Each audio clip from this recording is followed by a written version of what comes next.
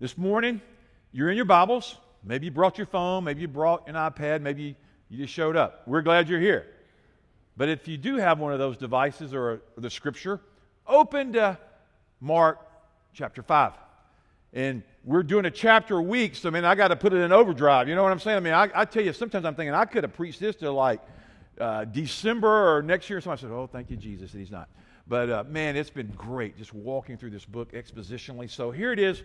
Last weekend we saw where Jesus really demonstrated his power over the natural world when he was woken up from a nap and he calmed the sea by the authority of his voice. Absolutely awesome.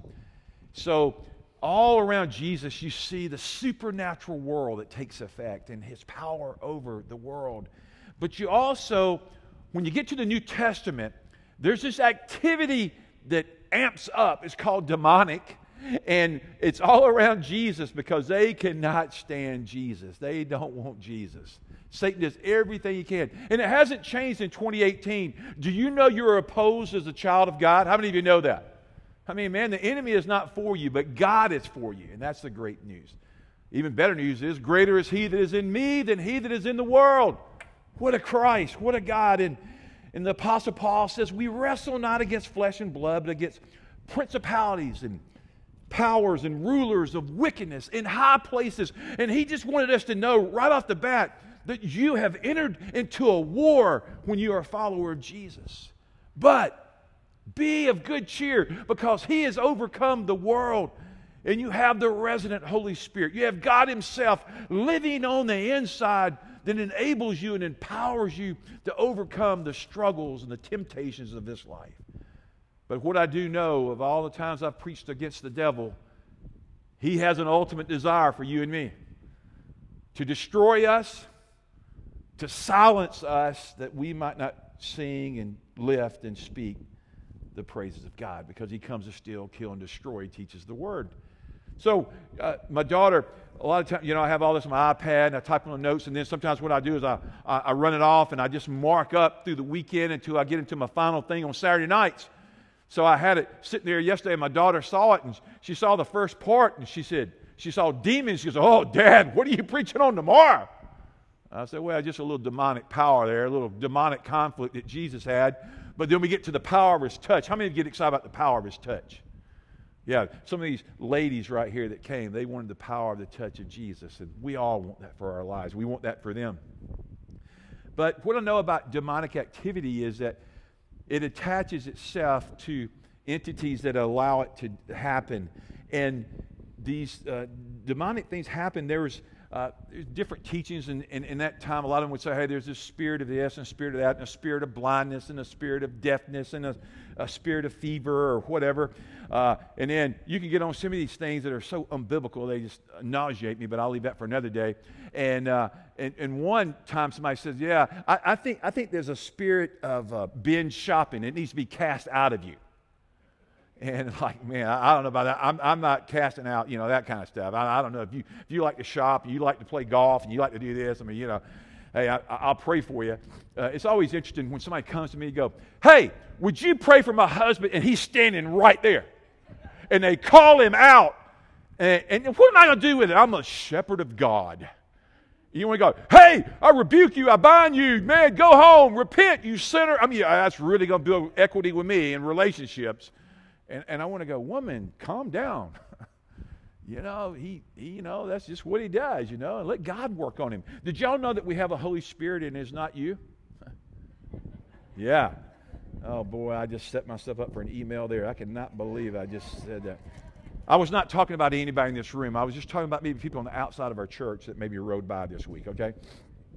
Here's what I know. We look there in Mark 5, and immediately you see, there's that word immediately, 41 times in the Gospel of Mark. Jesus takes charge and he overcomes. And but see, the reason all this is so important is because Satan knows when he fell, he was an angel, a worshiper, and he gets cast out, Isaiah 14. And then in Revelation 20, which is so cool, he sees that his end is in sight, and he gets locked up, and he gets cast into the pit of darkness forever and ever. And I go, amen and amen. But yet here, in this very opening scripture, Jesus wants to restore somebody. So open, turn, listen. chapter 5, verse 1. So they arrived at the other side of the lake in the region of Gerasenes, and when Jesus climbed out of the boat, a man possessed by an evil spirit came out from a cemetery to meet him. Let's just stop there. That would scare the bajukas out of me. I mean, man coming at me, demon, foaming at the mouth. I don't know. I think I've met a few of those people. Verse 3. This man lived among the burial caves and could no longer be restrained, even with a chain. Whenever he was put into chains and shackles, as he often was, he snapped the chains from his wrists and he smashed the shackles. No one was strong enough to subdue him. Day and night he wandered among the burial caves and the hills, howling and cutting himself with sharp stones. Now, man, guys, that right there is a scene, isn't it? I am glad I was not there to behold that. There's a lot of things that I want to behold in Scripture, although it would have been cool standing behind Jesus because he had such authority over this. But just to walk up on this would have been tough. Verse 6. When Jesus was still some distance away, the man saw him, ran to meet him, and he bowed low before him. And with a shriek he screamed, "Why are you interfering with me, Jesus, Son of the Most High God? In the name of God, I beg you, don't torture me." For Jesus had already said to the spirit, "Come out of the man, you evil spirit." And then Jesus demanded, "What is your name?" And he replied, "My name is Legion, because there are many of us inside this man." Then the evil spirits begged him again and again not to send them to some distant place. At the very first, I did something I never do. I don't have any fill in the blanks today. And somebody said, "Hallelujah." And I'm so excited because I don't have to worry about if I miss one, I got to go back. I'm just going to preach. And I've been doing this for 36 years as a pastor, filling in blanks and all that, and I'll continue to do that, and that's kind of how I teach. But in this one, we're just in this narrative of the gospel, and we're walking through it, and I'm like, man, you fill in your own blanks. You create your own blanks. And somebody said, well, good, I think I will. Okay. But Jesus restores a man's mind by casting out a demonic spirit, a spirit of insanity, if you will. This man, this demon-possessed, he had been demonized. He was in a tough place. But it says immediately he met him there coming out of the tombs. And here's what I know about darkness. It hopes and tries to attach itself to us in different ways. And Satan is so good with his army to attack us emotionally. He comes after us spiritually, and he comes after us physically. So there's this warfare going on, but God has us, and God is above this. And yet, what I love about God is last week we saw a violent storm on the Sea of Galilee. And Jesus calmed that physical storm. Do you not believe that that same Jesus can calm the storms on the inside of your soul? He can. Do you think He can calm the storm of the cancer or the thing that's working in your life? He can. Do you think He can calm the storm of your marriage or your relationship with your mom and dad? He can. It doesn't matter, man. Jesus is greater. Jesus is stronger than our sin. He comes to, if you will, to crush Satan's head. That's what the Scripture teaches. I love that. I love that image. And yet, Satan can do nothing without God allowing him. He is literally rendered powerless unless God allows him to have some rule. But God is greater. Write down today, at least write that thought down. God is greater than all. He's greater than my disease. He's greater than my problem. He's greater than my challenges. He's a great God. I love that song that Tomlin came out with. We sang it Friday morning on the front line. How great is our... Man, I love that. I cannot sing that enough. It's the modern day of how great thou art. How great is our God. And we just sing it and we worship and we come against that. But here's the thing. I want you to know.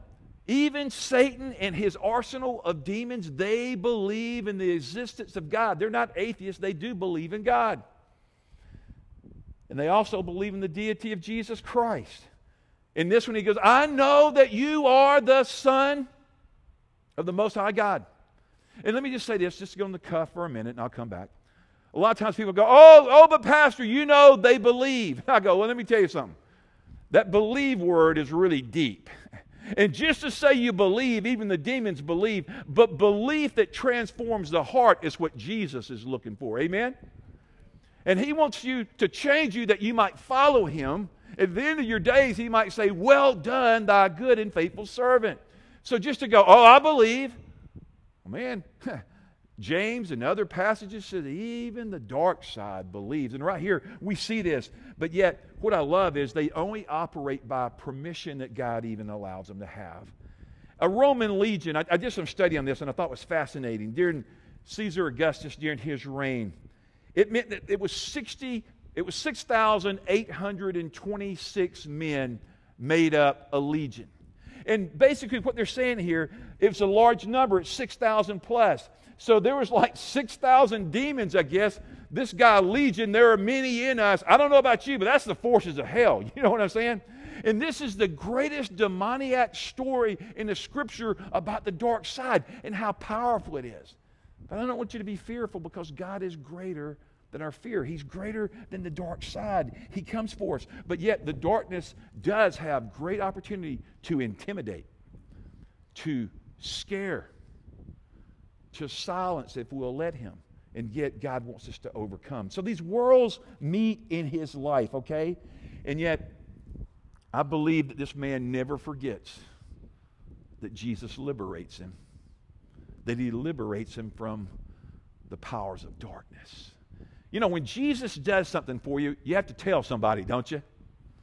Wait a minute, hello. When Jesus does something for you, you have to tell somebody, do you not? You're saying, well, I should. Well, let's change that today. When Jesus, the great I am, does something for you, tell him.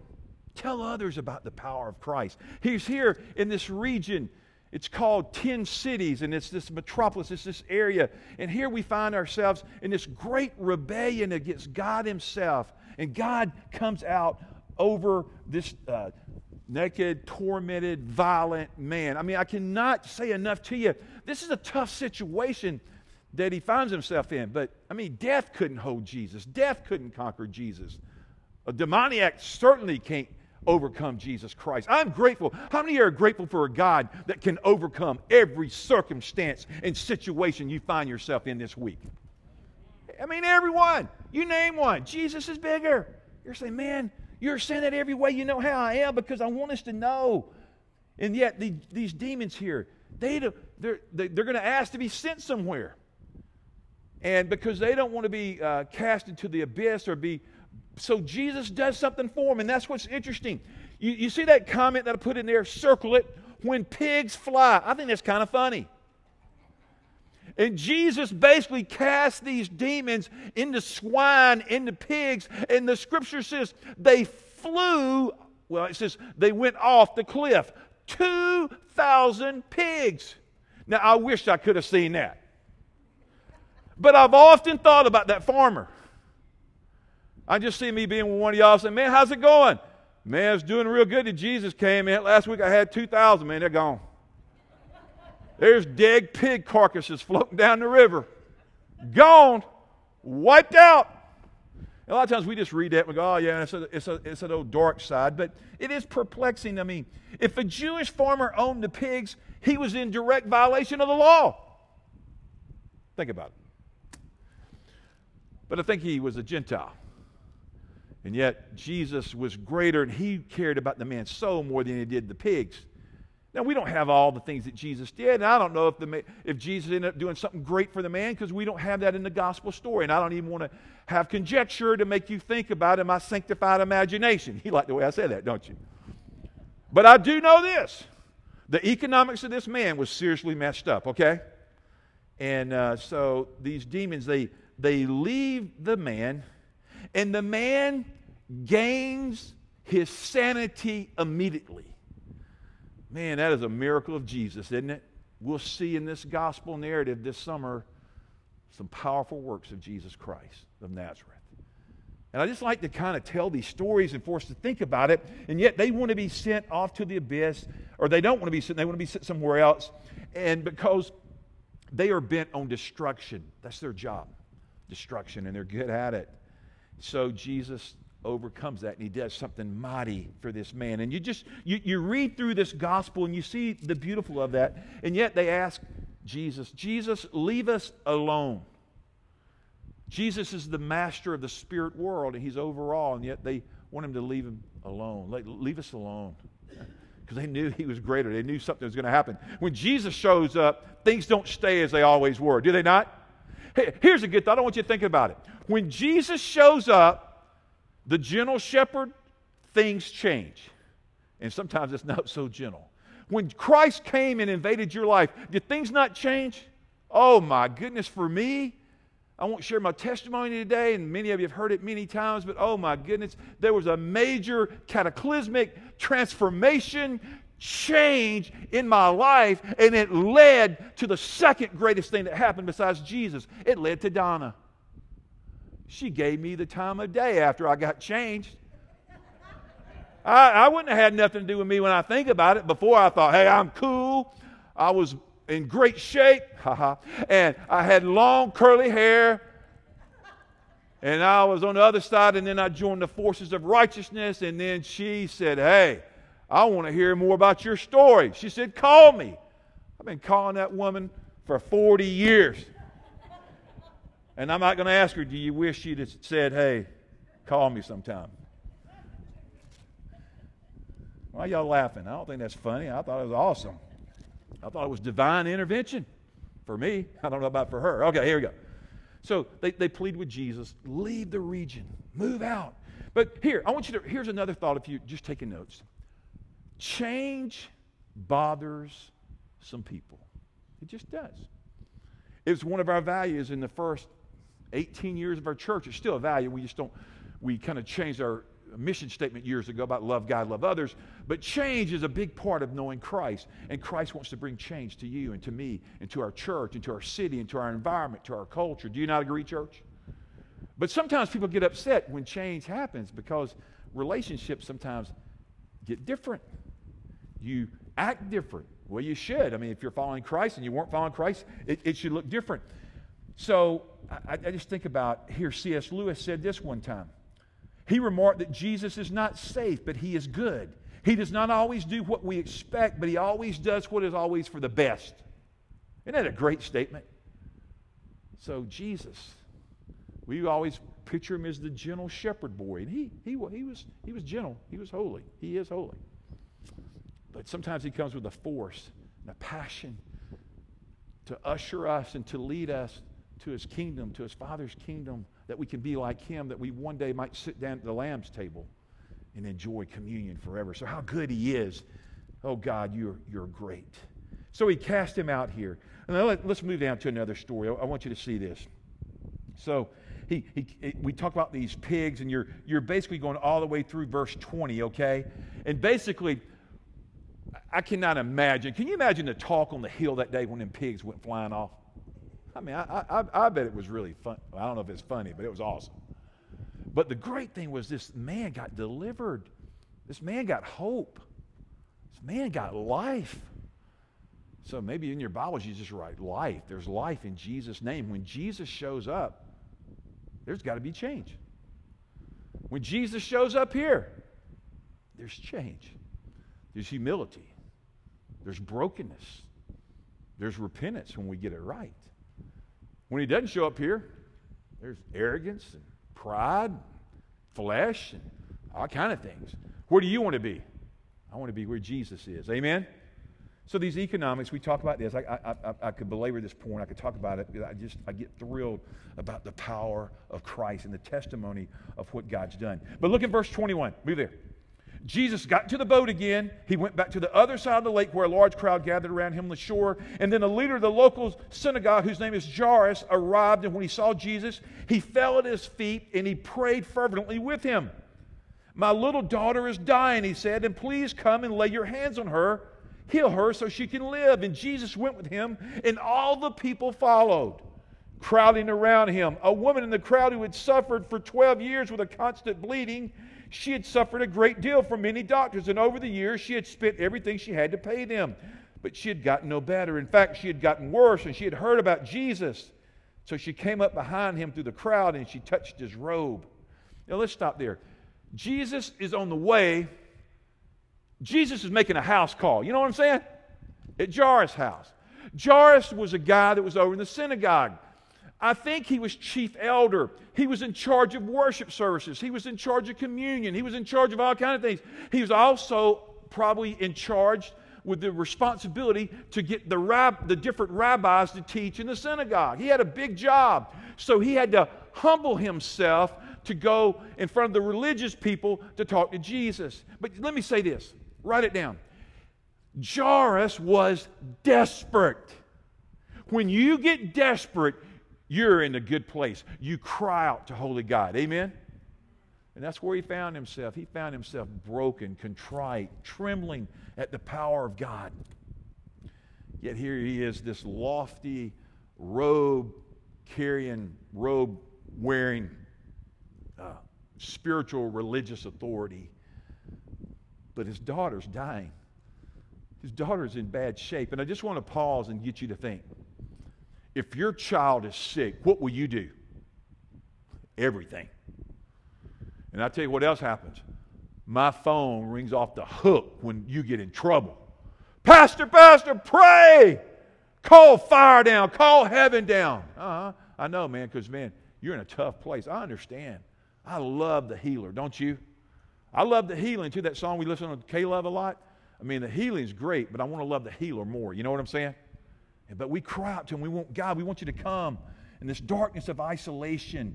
And God calls. So you have these two stories here that kind of wrap around each other because he's on the way to the house of Jairus, but this woman has an issue of blood for 12 years. He's got a 12-year-old daughter at home that's in trouble, and there's a woman with an issue of 12 years.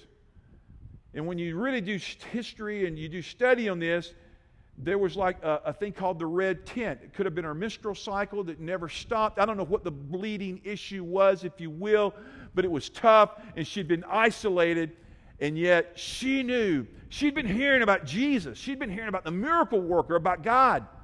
So she had to go see Jesus for herself.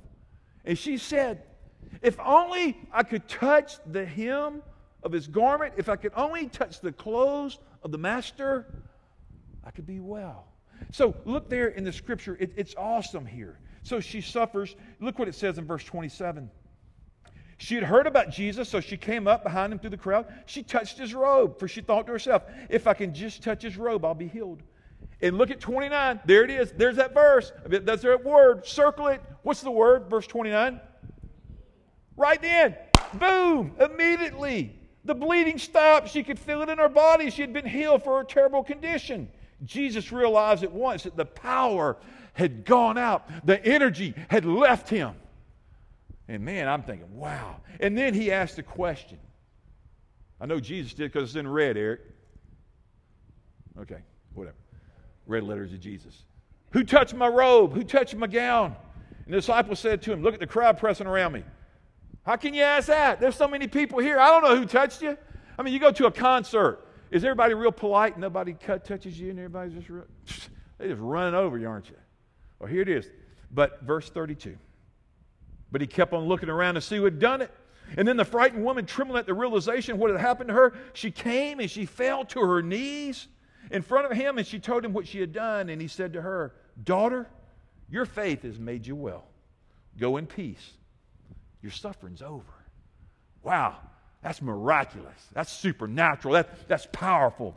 Desperate people get desperate things. And this woman, she lays aside things. A Chinese proverb says a day of sorrow is longer than a month of joy. All I know is 12 years of agony, 12 years of bleeding, 12 years of isolation or whatever she had to deal with. And yet now she finds herself with a healing touch of Jesus. Wow. An interruption. I got a question for you. Do you ever see interruption as a waste of time? Jesus didn't, and Jesus doesn't. Sometimes when you're really busy, somebody interrupts you, how many of you celebrate? Don't raise your hand. You're like, man, I'm busy. I don't have time for that right now. Do interrupters ever call y'all ahead of time and say, I would like to schedule an interruption for you, and it'll be on Tuesday at 3:30 in the afternoon. Would that be okay? Do interruptions not come at the most inopportune times of life? Yes. And here's Jesus, man, the miracle worker. He's on mission. He's got something to do. And the woman interrupts him. But man, Jesus, He's gracious. He's compassionate. He's caring, and he loves her. And he touches her. And so here's what Jesus would say. Hey, stop being afraid. Believe. Don't let your fear control you anymore. Believe in me. So this flow of blood stops, and man, I get thrilled about the master and the love of Jesus Christ. That she touches these tassels, because there were tassels that hang off the robe, so maybe they're tassels on the garment. I don't know. But all I know is she had to make contact. That's a great principle. You and I always need to make spiritual contact. When we make contact with Jesus, things happen. Maybe we get our healing. He's certainly capable and able. Maybe we just get a flood of peace. Maybe we get just a sense of his presence like we've never known. We get hope. There's so many things that Jesus gives us, and we just need to thank him for what he gives. I wish he just healed everybody every single time that I cried his name, and he could. And sometimes he does for the glory of his Father. And sometimes it's not for that, but we might die that we might glorify him forever. And even in death, the Lord Jesus Christ is glorified. Amen? So many friends around here have died over the years. I certainly prayed for their healing. And some got better. And some died. But Jesus Christ is to be praised in all the storms of life. Amen? Because he's bigger than the storm. Let's move on. So the lady releases her faith. How powerful it is. Now, I want you to look right there on the middle of your thing. I want you to see this about the message questions. How do you need to be touched by God today? That's a real practical question that only you can answer. I can't answer it for you. Your spouse can't answer it, your kids, your friends. But how do you need to be touched by God? I can look at this section. I know how they need to be touched. I already know how they want to be touched. I can look over here and I go, I don't know how they want to be touched. And some I do, some I don't. But ask God. And then the other one is, now listen to this. This is where it gets real horizontal. The body of Christ. Love God and love. Oh, that's pitiful. Love God, love. I just want to make sure y'all are listening, okay? That's our mission statement. How many people need your touch? The touch of grace through your life. The touch of God through your expression. Lots of people. I don't know. This week, man, I had an opportunity to touch some people with the grace of Jesus Christ. Some of them were very, very difficult and hard. Some were easy. But as I was thinking about this question, I thought, man, that's a great question for all of us. We just need the touch of God on our lives, and we need to touch others with the love of Christ. And God will show you. Just ask him, Christ, show me, Jesus, how you'd have me touch your world. This world's pretty tainted. How many would think the world's tainted and messed up? Oh, man, is it? And it needs us as agents, as ambassadors of the Lord Jesus Christ to go and make our mark. So there's hope here. But let's keep moving. I want you to get on down here.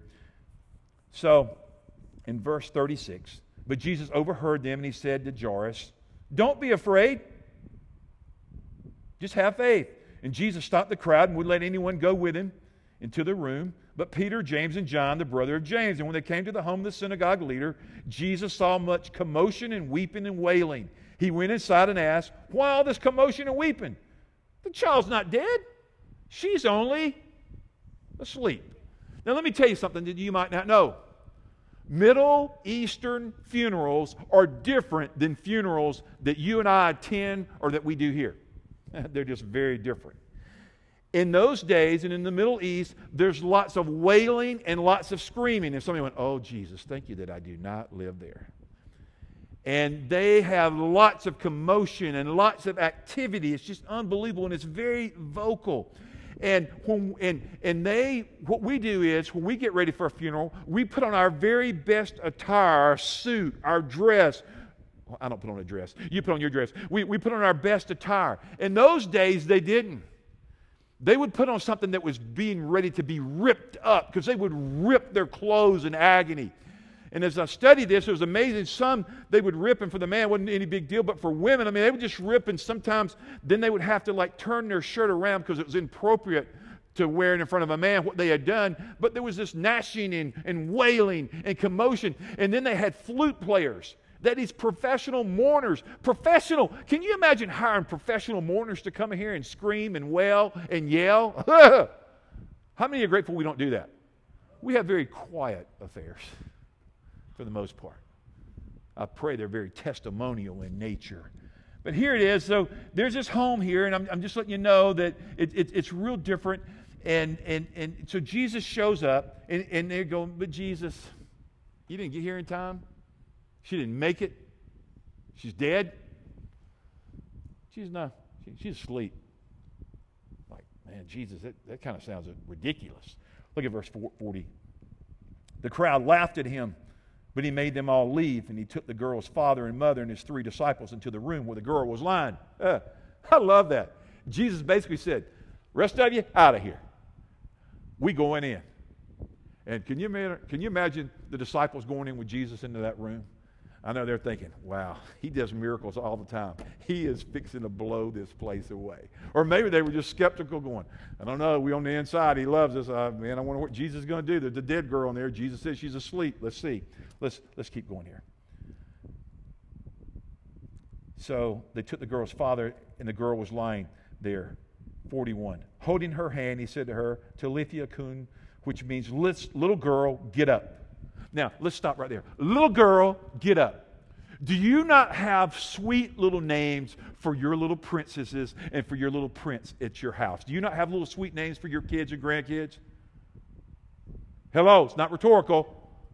Yeah, man, I have names. Man, I love those names. And Jesus basically, because there's all these different languages in there, it's Aramaic. That's what that language was. It wasn't Greek. It wasn't Hebrew.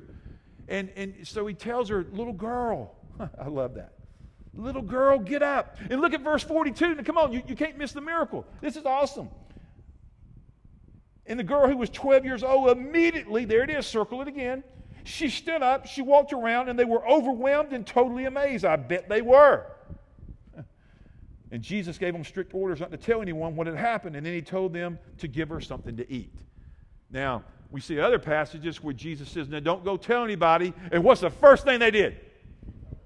You know why Jesus did that? It wasn't because he was ashamed. It wasn't because he didn't want people to be God to be honored. I think he wanted some peace. I think he wanted some rest. Every time the word got out that miracle worker was in the house, crowds came. That's why he had to withdraw to the mountains. He had to withdraw to the Sea of Galilee, into different regions. And yet, there's a time that we go and we tell what the Lord has done for us, that she's only sleeping. And there's a term, I don't know if you're familiar with it, it's called soul sleep. I don't believe in it, that somehow we get disconnected when we die, that we go unconscious and there's no connecting to consciousness, and that we somehow sleep for thousands of years until Jesus comes again and then he wakes us. See, the Apostle Paul says, to be absent in the body is to be where? Present with the Lord. Our spirit man goes to be with Jesus at death. Is that good news, church? That's awesome news. We're not alone. We're with Jesus. Then he resurrects the body and does all that later, and it's all awesome. We can talk about that for another day. But Jesus is, hey, I'm about to wake this little girl up. I'm about resurrections. And the girl gets up, and it's beautiful. And you know, I wish there was more in the narrative that told us. It's almost like Jesus is saying, she took a nap, and I'm waking her up. When you take a nap, what happens? Somebody will say, oh, they snore. Well, that's not what I want to know. When you take a nap, and what happens on the other side? You wake up and you're refreshed, you're better, you're ready to go. This little girl, little lamb, she wakes up. And he takes her and he heals her. And I can't imagine the conversation that they had there. And it said that she arose and she walked and they gave her something to eat. I guess that was proving to some of the skeptics, hey, man, this girl really is alive, man. She's fully has come alive in him.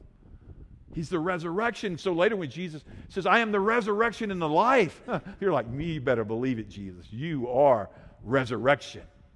Oh, I love you, King Jesus. So he shows his power. He blesses Jairus and his wife. The thing I didn't tell you earlier was Jairus, he came to Jesus. He didn't bring his wife. What do you think his wife was? She was home by the bedside of the little girl. You moms know, don't you? Your baby's sick. Where are you going? Nowhere but right here. You're married, you send a man, go get some help quick. go get something done. I'm not leaving her. She needs me. You ever notice that we always cry out for mama? We don't usually cry out for daddy. You ever notice that? Sometimes we do. Every once in a while it gets to 5. Most part, hey, I want my mama. But here, when Jesus knocks on the door of your heart, Caitlin, come on this. When Jesus knocks on the door of your heart, run quickly to him. Run to him. Because you see, Jesus is not obliged to come back over and over and over if you reject him and push him away. And oh, how I pray this morning for you and me that we invite Jesus to come near often. Jesus, come. Come and dwell in this place. Come and dwell in my midst. Come and dwell in my home, King Jesus. Jesus, be in my office. Be in my cockpit of my plane. Jesus, whatever I find myself, Jesus, come. I want you. Oh, please, mighty Savior, come. And so much of the time he does. And Jesus touches these people. I just love it with his presence and with his power. So we look at this gospel narrative this morning, and I think about what St. Augustine said. He said, sometimes I pray, save me, O Lord, save me, but not now. I want to stay like I am a little while longer. But I would ask you today, maybe you're all believers. Man, that's awesome. Maybe you're not a Christian today, or you walked away from the Lord. And I would ask you, in simple, humble, dependent faith, you would just cry out to Jesus and say, Jesus, have mercy on me. I need a Savior. I need a Master. I need a Lord. I need a friend. Come and invade my life. Make me new. Oh, Jesus, you are life. You are powerful. God, you are able. And he'll come. And then when Jesus comes, I encourage you to go and to tell somebody, Jesus changed me. Jesus saved me. I'll tell you this. I remember it like yesterday. I remember when Jesus Christ invaded my dorm room as a 19-year-old freshman. And I got up off my knees, and I knew that the guilt was gone. I'd been redeemed. I didn't even understand all these theological words. I just knew I was changed. And I immediately, didn't even know that was in the Scriptures. I went and started calling my friends. And some of them hung up. Said, what you drinking? And some of them said, oh no, he's a Jesus freak. And others go, we've been praying for you. Well, that's good. I'm his. And that's the word today when you walk out of here. Go and tell somebody about the good news of Jesus Christ. Amen? Everybody says, man, it's your job. It's the job of the church of the living Christ. You are his witnesses. Okay. I'll just bring them, let you talk to them. Maybe you can hit them. Ah, man, your witness matters. Let's pray. God, it is awesome today to be in your house with your kids and with people of faith and people that may be seeking you. God, I pray that we would find you. And Lord, we need you today. We thank you for the power of the gospel and for the power of miracles and ultimately for the power of the resurrection. Jesus, you are life. You are bigger than the demons. You are bigger than the circumstances. You are bigger than disease. You are abundant. We need you, Christ. Come. Have your way in our hearts today, God. Our permission, not that you need it. We want you to take over. We surrender. We'll follow you. In the name of Jesus Christ, God's people got up and said, you didn't catch that. God's people got up and said, bye.